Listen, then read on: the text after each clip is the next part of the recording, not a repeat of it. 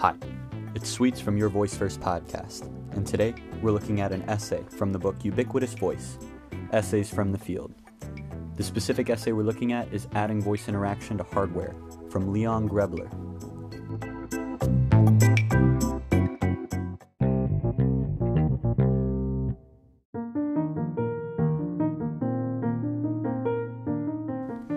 The opportunity. While many device makers are currently looking to add voice, there's only a small minority actually making the leap to adding this feature to their products. Those who are early are likely to build a following and gain support of the major players in the space. It's also possible that they'll become the leaders in an emerging category of products. At the very least, those companies that have thought about adding voice control would put themselves at an advantage to begin to develop proofs of concepts and prototypes of their products that include voice.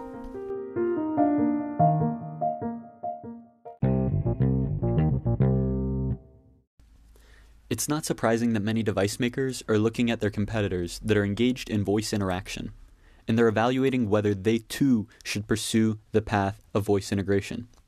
When looking at their options, there are several factors that they need to take into account when making their decision.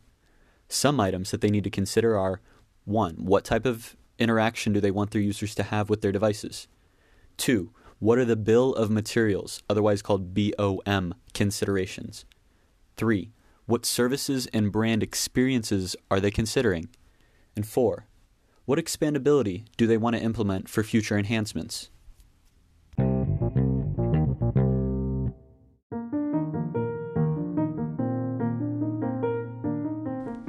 There are 4 types of devices, and the biggest influencer on the type of voice interaction that needs to be built into a device is the device type. The first device, utility devices. These are typically meant to perform some type of action. Laundry machines, dishwashers, toasters, microwaves, vacuum cleaners. On a personal and home use basis, the argument for adding voice is to speed interaction with a voice device. It makes it easier so that the device can reach a larger market. For professional applications, the argument needs to also encompass an ROI measurement. Can using voice increase worker efficiency? Music players and televisions. Considerations for adding voice to these devices are whether doing so enhances the enjoyment and pleasure of the end user, differentiates the product, or potentially creates an additional stream of revenue for the manufacturer or brand. Number 3, office devices. Office devices are projectors, landlines, photocopiers, and other utility devices for conducting business. Brands and manufacturers of these devices will likely need to look at whether offering voice control with these products provides a time-saving advantage or reduces distractions. The argument needs to be made that this feature will increase office productivity. Finally, number 4, computing devices. Mobile devices and computers such as desktops, laptops, tablets, and hybrids already have extensive integration with voice interaction services. It's likely that in the next few years, more voice services will be available on computers, and mobile devices will gain far-field voice capabilities, similar to what we've already seen built in on the Google Pixel and Android phones, and may come soon on iOS. Well, iOS has Siri, but having actual far-field voice control and not close voice control. From the 4 types of devices, utility, entertainment, office, and computing devices already have the largest adoption, followed probably by utility devices such as lights, microwaves, fridges. Office devices are the office I think has been the hardest to penetrate in terms of voice adoption so far.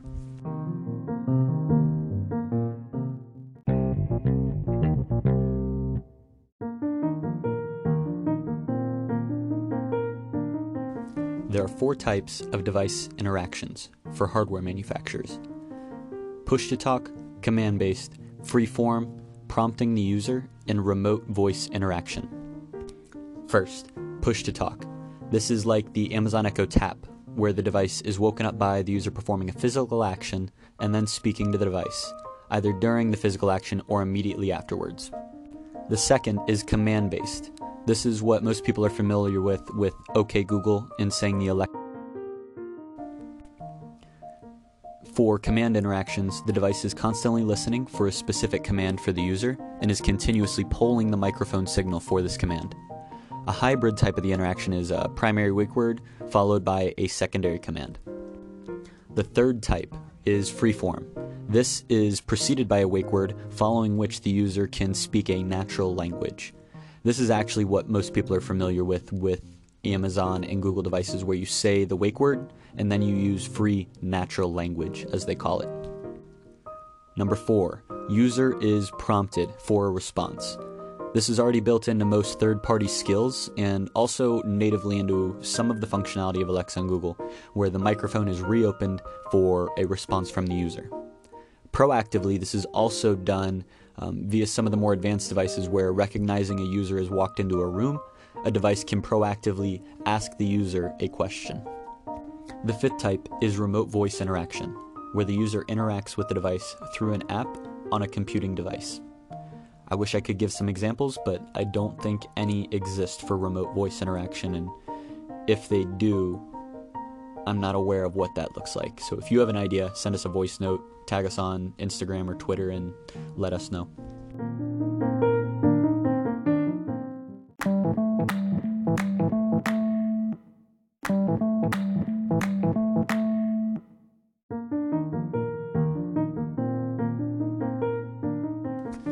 BOM, an implementation consideration. Again, BOM, which stands for Bill of Material. This is going to be fairly heavy depending on the type of voice interaction you want, and for others, fairly light to non-existent. The effect of the type of voice interaction on BOM requirement is considerable. For example, assuming that a device is already internet connected, adding voice interaction through a remote device such as through an app or phone has no impact on BOM cost.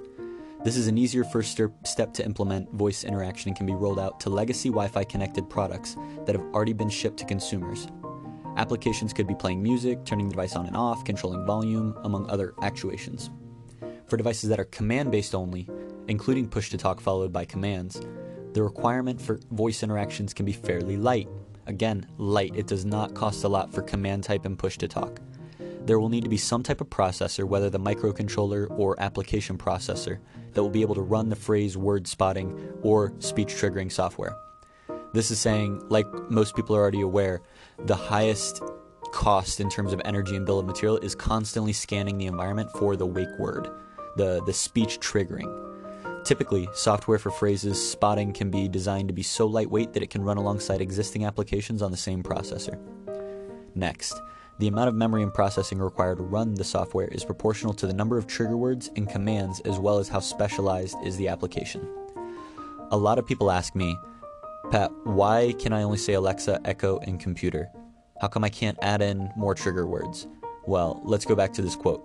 The amount of memory and processing required to run the software is proportional to the number of trigger words and commands, as well as how specialized is the application. If we want to add on more trigger words, that's going to require a lot more processing and memory because you have to constantly be scanning for that wake word all of the time. So Amazon is actually saving and reducing, making their Alexa and Echo service more efficient by reducing the number of trigger words. Let's go back to the next section. For command-based devices, there's a need for at least one microphone to be embedded on the device. Likewise, if there's any acknowledgement of the command, there might be requirements for LEDs or a speaker to play out a sound file, recorded speech, or a text-to-speech file. Depending on how well the command words are trained in the number of commands, it's possible to get a high success rate even at far-field distances, 2 meters or more, from a device. For devices that use push-to-talk or have wake-up words but are designed to be used in close proximity to a speaker followed by natural language command, it is possible to use a single microphone without any or with very little audio processing. If the device, such as a voice interactive handset or a speaker with a push-to-talk button, are being used at less than an arm's length from the user, the signal-to-noise ratio may be likely sufficiently high to allow for the automatic speech recognition, aka ASR, API to pick up and properly interpret the user's voice commands most of the time. As soon as the device's planned usage goes beyond arm's length for the speaker and the interaction goes from command to natural language, the hardware needs to condition the audio before sending it to the ASR API. Again, ASR stands for Automatic Speech Recognition. This means the implementation of some types of digital signal processing algorithm and likely the addition of at least one more microphone. The reason for the additional microphone or microphones is to be able to interpret or to be able to implement algorithms such as blind source separation or beam forming. This was definitely the most technical section of this episode. Depending on the profile of the environment in which the device will be placed, whether it's a kitchen, conference room, or next to the TV, hardware makers may need to increase the number of microphones from 2 up to 7. 7 is the same number that the Amazon Echo devices have, at least in the Echo Dot and the standalone Echo. This is to compensate. The number of mics is to compensate for reverberation or loud noises that can affect the quality of ASR results.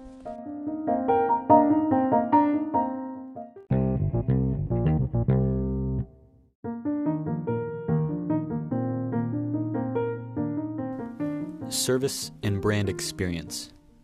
The voice that's speaking to the user from the device acts like the brand's mascot. The qualities of the interaction are reflected directly on those brands. If the answers are incorrect from a device, or the user has issues on being understood, those qualities will be directly associated with the device. As an example, one could argue that Siri's initial release has a negative impact on Apple's brand. I'd agree, especially into now, as Alexa and Google have gotten better.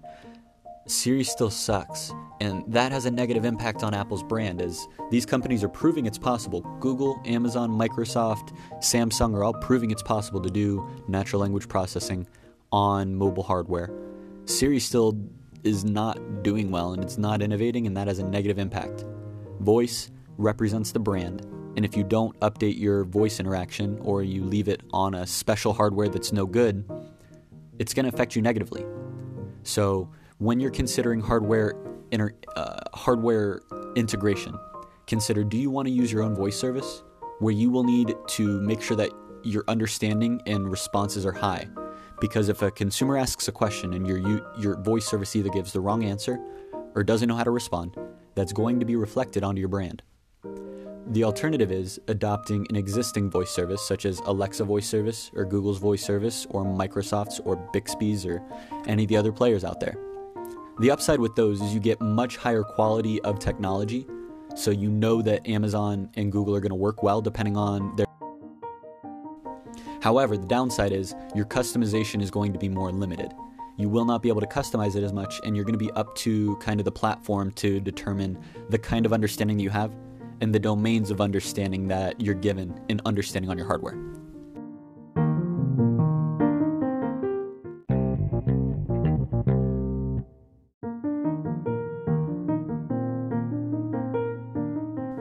Expandability and future-proofing. Technology in the voice arena is changing rapidly. There are major announcements about new voice technologies nearly every month.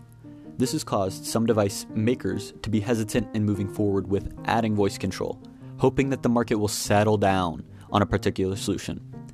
The downside of that strategy is missing out on adding innovative and differentiating features to products and potentially giving up market share to competitors who are willing to take on the risk. One way to offset the risk is to build in expandability to the product. Where there are pressures to use only the bare minimum processors and memory to gain functionality, it's actually better for device makers to build in some room as well as infrastructure to update the device with newer software as it's made available. I worked at Amazon in the AWS IoT team on an operating system called FreeRTOS, free real-time operating system. The companies that I was working with for microcontrollers and microprocessors, they were trying to give the bare bones for a lot of stuff, while others were working on building an extra room for the newest and greatest sensor or the newest and greatest connectivity or protocol. So you as an adopter and builder and maker of hardware solutions have to decide, do you want to go with the bare bones and to build the minimum viable product for what you have, or do you want to future-proof and build in just a little bit of extra room so that you can get over-the-air updates, you can add in voice functionality, you can add in a new feature without having to do a recall or a brand new version of your product? Because like Apple, how frustrating is it when you have to buy the newest version of the iPhone just to get one small feature? Wouldn't it be better if you were like a Tesla, where by buying this hardware, even though we're not allowed to drive with the autonomous driving yet, Tesla's already built it in, so as soon as legislature allows us to, we can use these new capabilities of the brand new technology without having to upgrade our hardware. It's renewable, it's future-proofed, and it's sustainable for the long term of our environment and for our financial resources. Just take it into consideration.